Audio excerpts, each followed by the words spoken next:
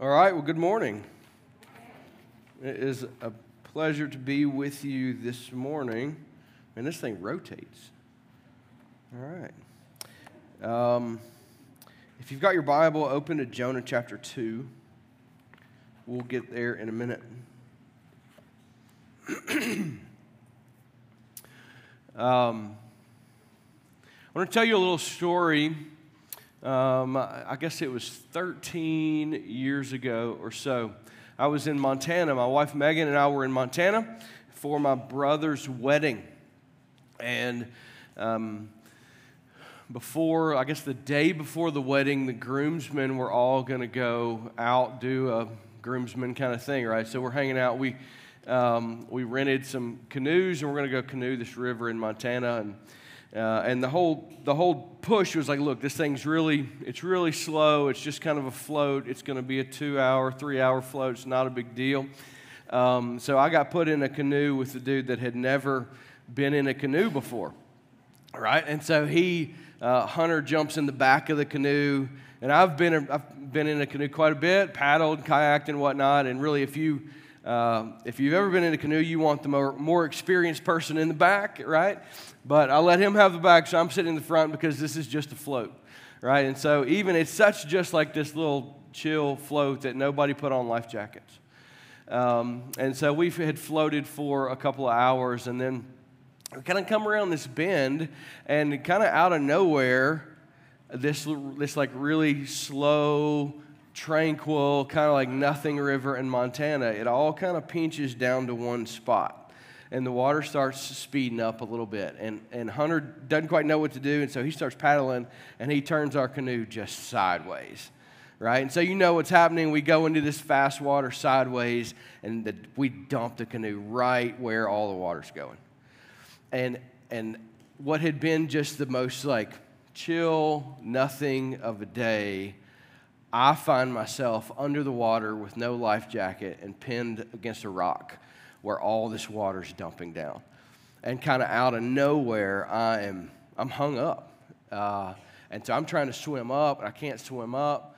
And after, it felt like a long time, realistically after a few seconds, it's like I try to swim deeper and kind of like turn and swim deeper. And so I finally, I go down and pop up, but I'm in deep water. I mean, the water's probably 12 feet deep. So I pop up just enough to get a breath, and I popped up right beside my brother, who had also dumped his canoe, and kind of pushed myself down again, just trying to get out of it, right?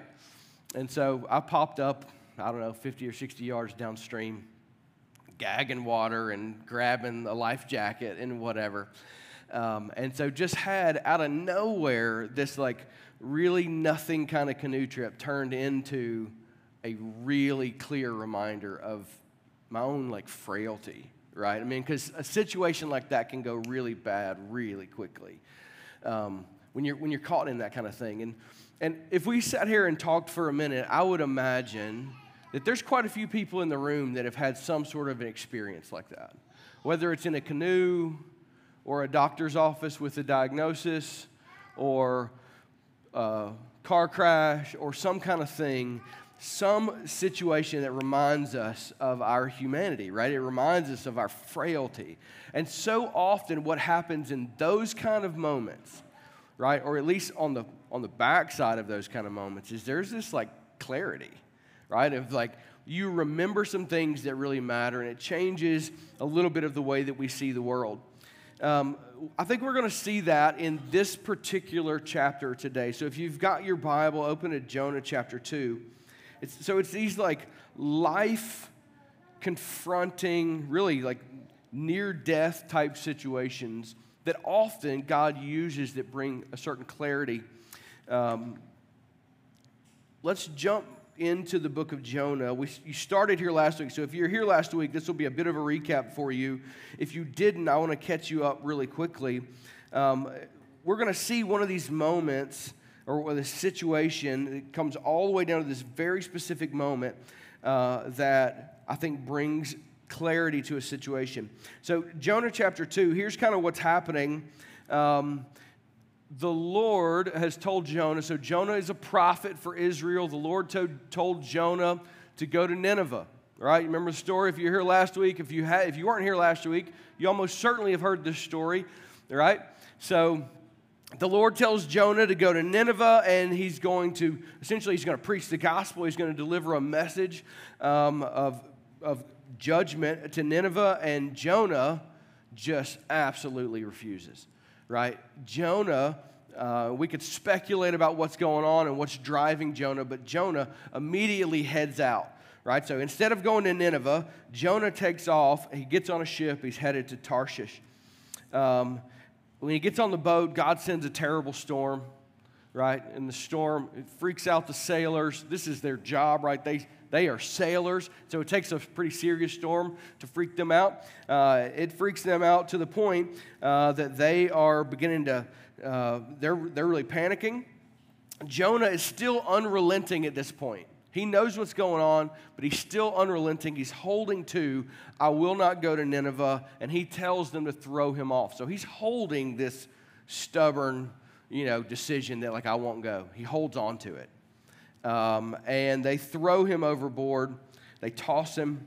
They're hesitant to do so, but they toss him, and then the sea calms down, but Jonah's in trouble, right? That's where we left off last week. Now, Brad did a good job last week of kind of laying groundwork of what we're dealing with in Jonah. Ultimately, the book of Jonah is not about a whale, right? That's the story that we remember, this Jonah gets swallowed by a whale. It's not really about the whale, but we are going to see the whale today. So, if you've got your Bible, we're going to pick up in Jonah 1:17. We're going to read. I want to read just the whole chapter for us. And then I want to just kind of work through it. And there's two big things that I think we can draw out of this. So if you've got your Bible, follow along with me. Jonah chapter 1, we're going to start in verse 17. And the Lord appointed a great fish to swallow up Jonah. And Jonah was in the belly of the fish 3 days and 3 nights. Then Jonah prayed to the Lord, his God, from the belly of the fish, saying, I called out to the Lord out of my distress, and he answered me. Out of the belly of Sheol I cried, and you heard my voice. For you cast me into the deep, into the heart of the sea, and the flood surrounded me. All your waves and your billows passed over me. Then I said, I am driven away from your sight. Yet I shall again look upon your holy temple. The waters closed in over me to take my life. The deep surrounded me. Weeds were wrapped around my head at the roots of the mountains. I went down to the land whose bars closed upon me forever. Yet you brought up my life from the pit. O Lord, my God, when my life was fainting away, I remembered the Lord, and my prayer came to you, into your holy temple. Those who pay regard to vain idols forsake their hope of steadfast love. But I, with the voice of thanksgiving, will sacrifice to you. What I have vowed, I will pay. Salvation belongs to the Lord. And the Lord spoke to the fish, and it vomited Jonah out on the dry land. Okay, so we've got this really interesting little spot here in Jonah. So we got the story. Jonah is fleeing from the presence of the Lord. Well, now we don't know exactly what's going on in Jonah's life, but he does not want to go to Nineveh, and he does not want God to be gracious to the Assyrians. Now, we could speculate about what's going on. What I think is going on, pure speculation, I think Jonah has had some sort of pain and trauma, some sort of loss at the hands of the Assyrians, and that pain has welled up in him a deep hatred of these people, right? And so when God says, go to them, I'm going to send you to them, Jonah is so concerned that God will be merciful to them that he will have none of it, right? So we know that's what's going on, and he ends up in the sea, right? In the boat, and he's tossed in the sea. Here's what's going on. So Jonah, he's tossed out of the boat, and this gives us this, like, his prayer gives us this kind of poetic description of what's happening. And what's happened now is, like, he's in the sea, and he is drowning. And it's in this moment that he calls out to the Lord from the deep, right? This is like, this sounds to me like just this cry of desperation in your last breath. What's happening is that his rebellion, as it often does, his rebellion had taken him further than he wanted to go, right? And so all of a sudden he finds himself confronted with, I am dying. And in this moment of, I am dying, now he turns to the Lord, right? So he's been fleeing from the presence of the Lord. Now we see this turnaround.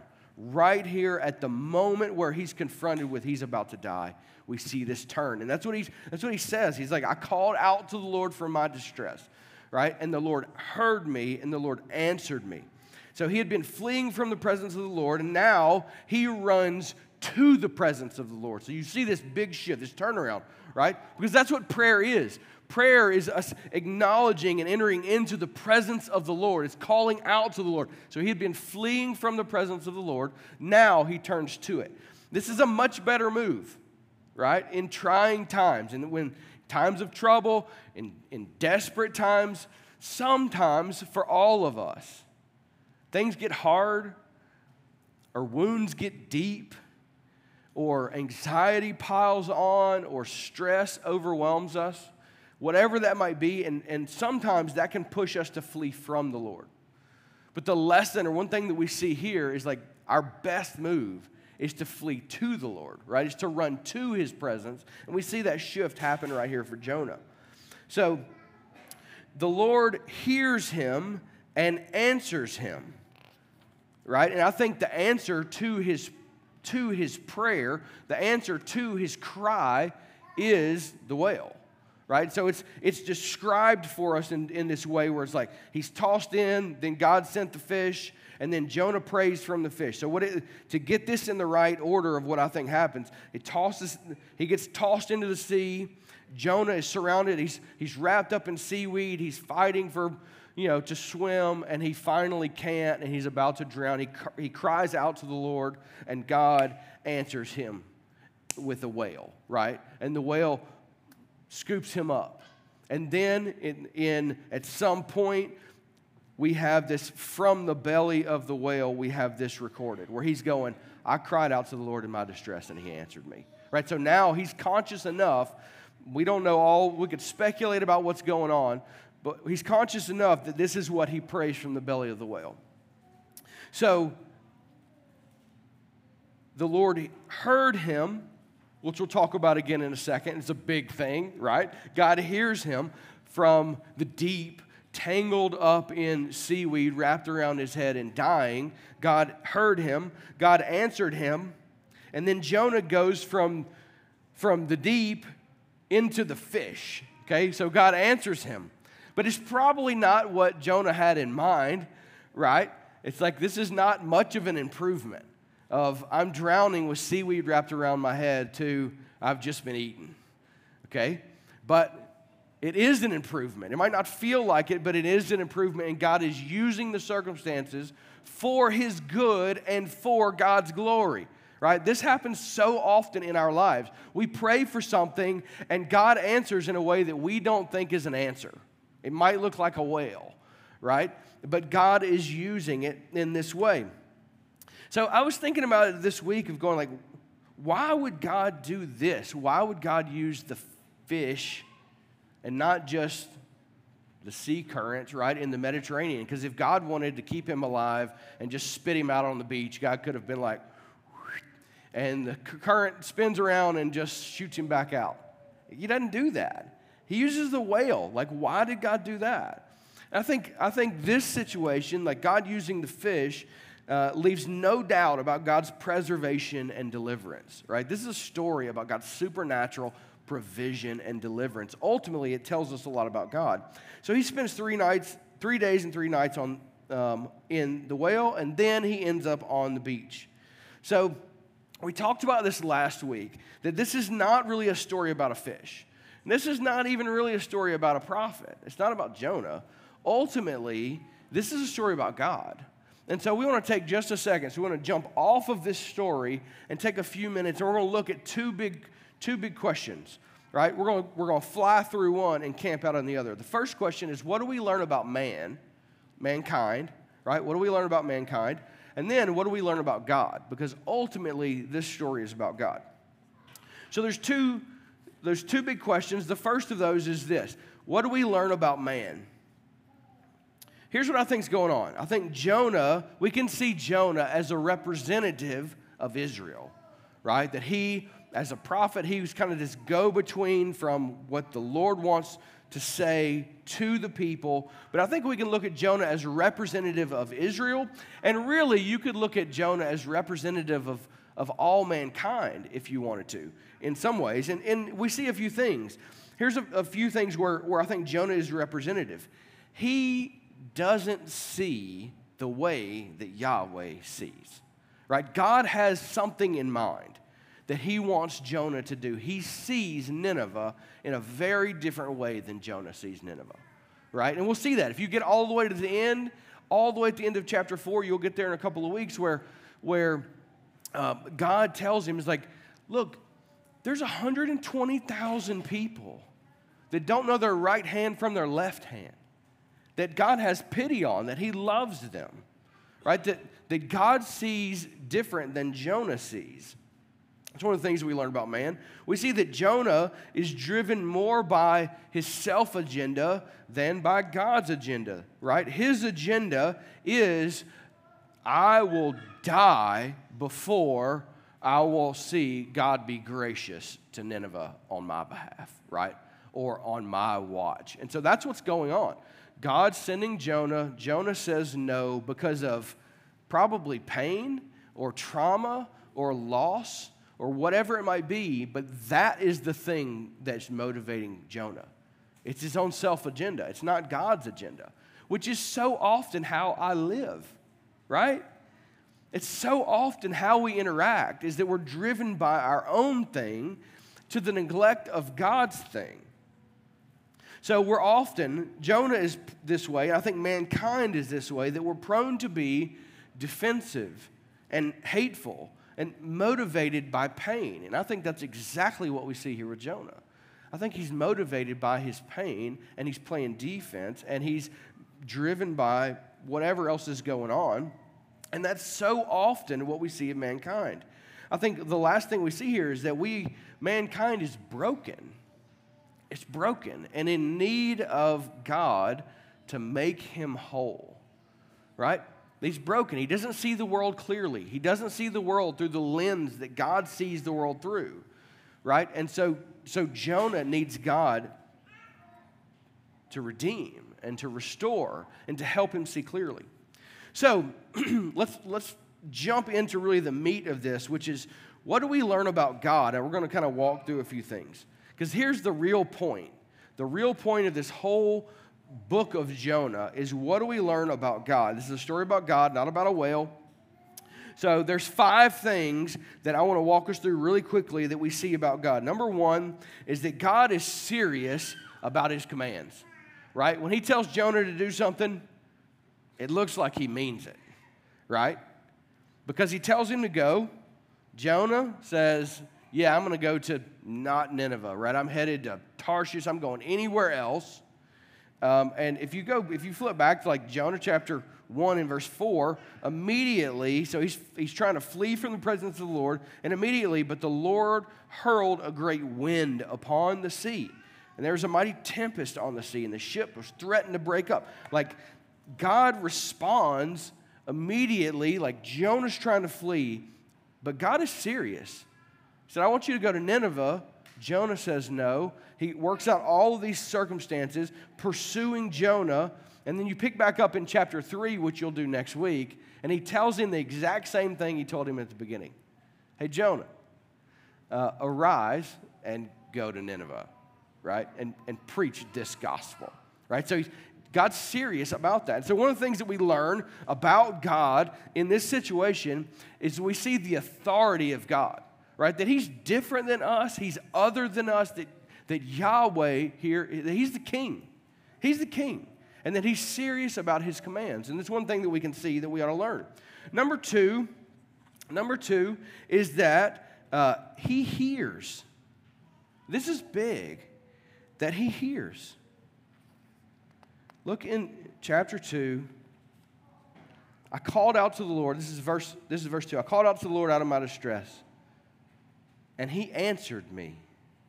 Out of the belly of Sheol, that's the place of the dead, I cried. So he's saying, like, I was dying. I cried out, and you heard my voice. Now, this is one of those spots that you can read it and just like fly past it and miss the weight of what's happening. That you think of like, where is Jonah? Where's Jonah right now in this story? He's in the deep, right? He's in trouble. He's under the water. He's wrapped in seaweed. But where else is Jonah? Jonah is in a place of guilt, right? He's guilty. He's disobedient. He's running from God in a prideful way.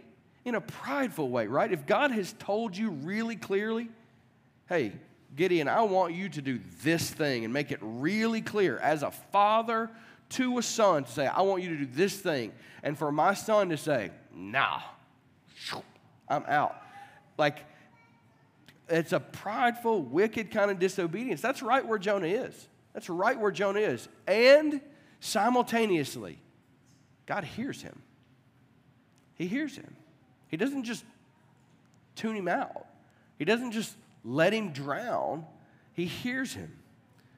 That we see in this little facet of this story, we see God's compassion and his care for his people. That no matter the situation, that God hears. And that we can take that and apply it one to one. We can trust that God hears us. No matter the situation, that God hears us when we cry to him. Number three,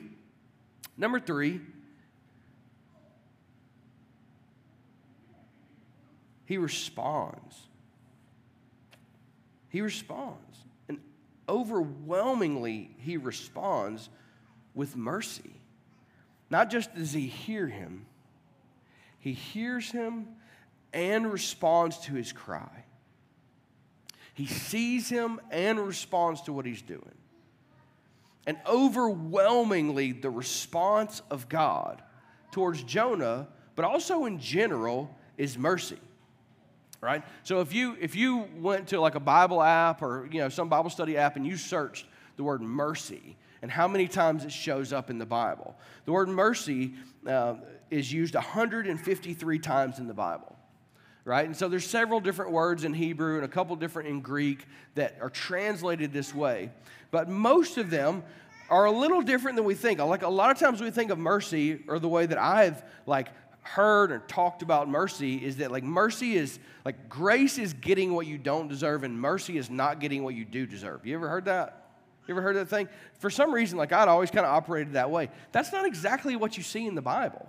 Like the picture of mercy in the Old Testament is this like tender, compassionate love specifically for somebody or especially for somebody that's in a hard situation, that's in poor circumstance. That's what we see, that God responds in mercy over and over again. It's a tender, compassionate love for another, especially one in a poor or difficult circumstance.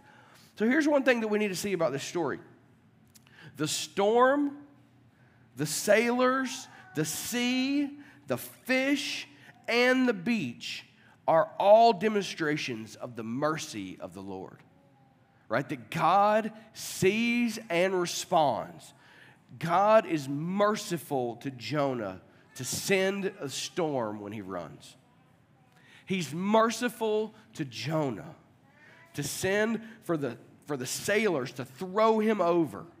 That is God is being merciful in this, because God, it would take nothing for Jonah to be done, right? And God is using circumstances to get Jonah's attention. Now, it takes him being deep in the water, so wrapped up in seaweed, for him to turn to the Lord, which is a mercy to him, right? And then the whale is a mercy to him, and the beach is a mercy to him. And him sending him to Nineveh anyway, rather than just sending somebody else, is a mercy to him. God is a merciful God. So we see he's serious about his commands. He hears us. He responds with mercy often. A fourth thing we see is that he reigns, that God reigns. Look with me back through chapter 2. This is one thing that is like, there's a really cool shift. There's like this change in perspective that comes with clarity. So in chapter 2, read it again. I want to emphasize one thing. Then Jonah prayed to the Lord, his God, from the belly of the fish. I called out to the Lord out of my distress, and he answered me. Out of the belly of Sheol I cried, and you heard my voice. From this point on, pay attention to you. When Jonah refers to the Lord, he says you. You heard my voice, for you cast me into the deep. Now, who threw him over the boat? The sailors did. Right? But now there's some clarity. He sees that God is over all this. God is absolutely in control. He says, you cast me into the deep, into the heart of the seas, and all your waves and all your billows, they passed over me. And I'm driven away. Then I said, I'm driven away from your sight. Yet I'll look again on your temple. Look, if you jump down to verse 6, and yet you brought up my life from the pit, O Lord. My prayer came to you into your holy temple, right? So one of the things that we see is that the Lord reigns, that he is sovereign, that he governs, he's over it all, and that Jonah is making this declaration, right? And we see a shift. We see this shift that comes with this clarity to remember that Yahweh, this very specific God, that he alone is king and there is no other, right? So it's a huge part of this text. A fifth thing and final thing that we notice, look in this, like in what I think is the key verse in the whole book, is here in verse 9. At the very end of verse 9, Jonah makes this declaration. Salvation belongs to the Lord. This comes with he reigns. Salvation belongs to the Lord. The Lord saves. That he saves, that he delivers. So when you start putting these pieces together and you've got this incredible picture of who God is and what he does. He has authority. He hears us in the midst of our disobedience, in the midst of our desperation, in the midst of the deep. He responds with mercy. He reigns over it all. And ultimately, salvation belongs to the Lord. That he delivers us. That he delivers. Right? That the Lord is the only means of salvation. If you took that same Bible search app where you just search mercy and you put salvation, you'd see that the word salvation is used 169 times. 169 times in the Bible. This is a key theme all through the Bible that the Lord saves. And here's what's going on here, is that Yahweh, the Lord, that he has dealt with the problem of death. He's dealt with the problem of death, and even worse than death, hell. Because that's a very, very much a reality, right? That sin takes us further than we want to go. Our rebellion takes us further than we imagined it would. And we end up in this place where we think we're fleeing from God's presence, but ultimately, like what's going on is this separation. Sin brings this separation from God that will have the worst consequences. And some of that is immediate, but most of that happens when we die. And Yahweh has dealt with the problem of death in that he saves us from eternal separation from him and punishment, and provides for us eternal life and righteousness and holiness. That's what's going on. That salvation belongs to the Lord. Our greatest need, Jonah's greatest need, your greatest need, my greatest need, is to be delivered from the bondage and brokenness of sin. That's our greatest need. And virtually everything else flows out of that brokenness. All of our wounds, all of our anxiety, all of our hurt, all of the way that we hurt other people, all of the way that we run from God, it all flows from this brokenness of sin. That's where it comes from, and that's the problem that must be dealt with. And there is only one. There's only one that can deal with it. And we see it here. And it's Jonah's declaration now from a spot of experience, right? That God has been merciful to him and that deliverance, salvation belongs to the Lord. Our most primary need can be met by no one or nothing else. Salvation belongs to the Lord. So wrap this up. A simple summary. Here's what I think is going on. This story informs or reminds us about a loving and merciful God that provides salvation for those that call on him. That's what's happening. A loving and merciful God that provides salvation when we call on him.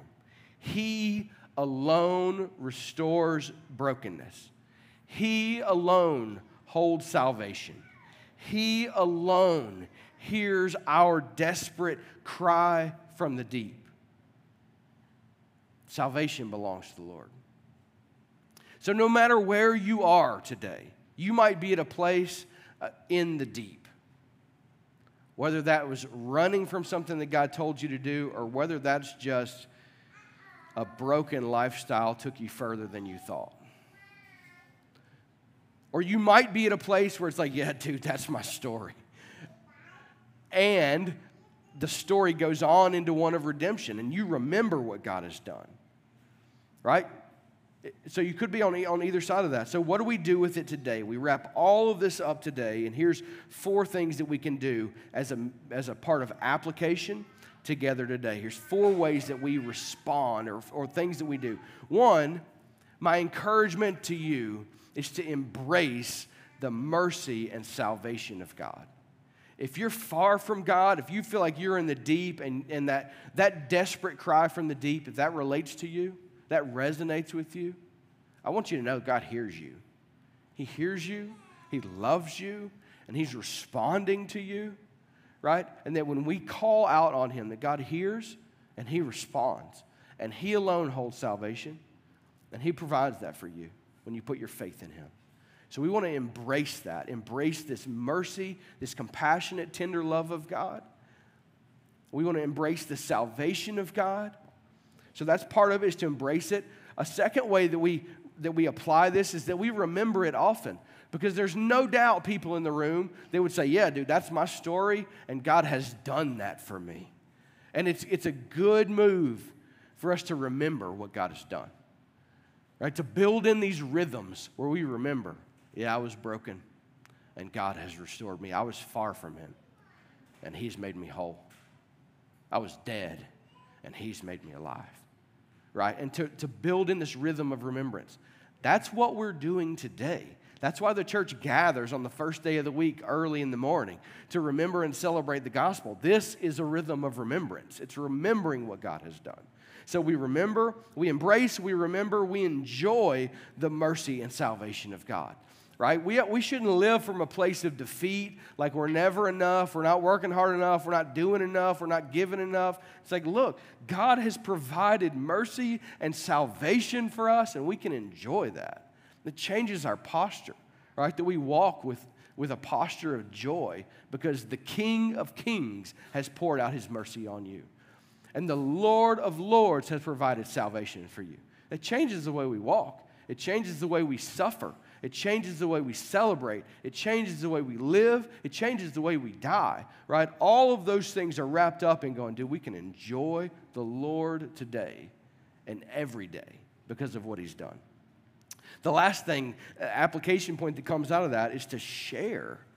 Share the treasure that you have found, because you no doubt have people in your life that are in the deep today, in a desperate situation, with a desperate cry, to a God that they may or may not know. And there's like this intrinsic mission of the gospel for those of us who have been there, those of us who recognize that I was dead in my trespasses and sins. I was a wretch. I was hopeless, without God and without hope, but he has made me whole. And when that's our story, we ought to tell that story, right? To those that were in the same spot that we were in. Not because we're better than them, but we're just forgiven. We've been made whole. We've been given life, right? So there's all sorts of ways that we respond or that we apply this. So here's what I want us to do. I want us to take a minute just to respond together. Can we do that? So in just a second, I'm going to pray for us, and we're going to sing. So I want you to know that you can take a second to reflect, to think, to sing, to pray, but we want to respond well to all of who God is and what He has done. So why don't you stand up with me? Go ahead and stand up, and I want to lead us in a prayer, and then these guys are going to sing, and you've got a chance to respond. You can stand there and reflect on the goodness of God. You can hands up, sing, and worship as a response of God's goodness. You can stand there or sit down or whatever you want to do and pray. Do business with the Lord. Whatever you need to do, we want to give you some time to do that, and we'll continue on in service. Let me pray for us.